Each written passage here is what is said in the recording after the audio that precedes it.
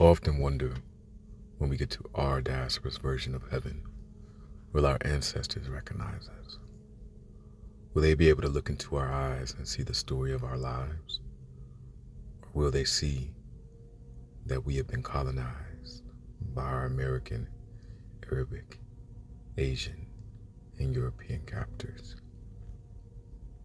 Will they see that we honor the ways of the old gods, or just conformed to their ways of worshiping the new ones?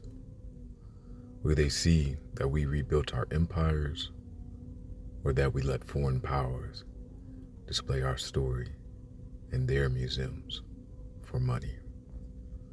Will they see that we turned our pain into greatness, or that we let their chains, whips, guns, and torture break us? Will they see that we kept our traditional languages, or will it be a disconnect when they call us in our mother tongue and we are clueless on how to respond? Will they see that we supported all things black, or that we gave our money to colonizers because their marketing team said their grass is greener and their ice is colder? Will they see that there is no distinction amongst how we honor our men and women? Or will they see that we engage in senseless arguments about why the other ain't shit? Will they see that we kept the warrior spirit? Or will they see that we became docile, domesticated, and weak because they handed us a book that told us to turn the other cheek?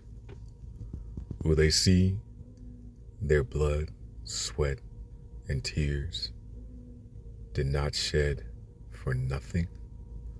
Or will they see a love for weaves, fake nails, and poverty so high it could touch the sky?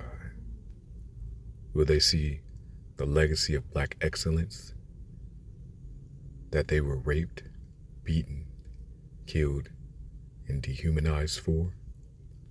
Or will they see a people who honor nothing because we have to wait for one of our colonizers to affirm our value? I hope when I die and get to our diaspora in heaven, that our ancestors will welcome me and say, "Well done, my good and faithful son. You have honored me in this life, and I will honor you in this one. Go meet the rest of your family. They have been waiting a long time to talk to you." Moore Seductions and Revolutions.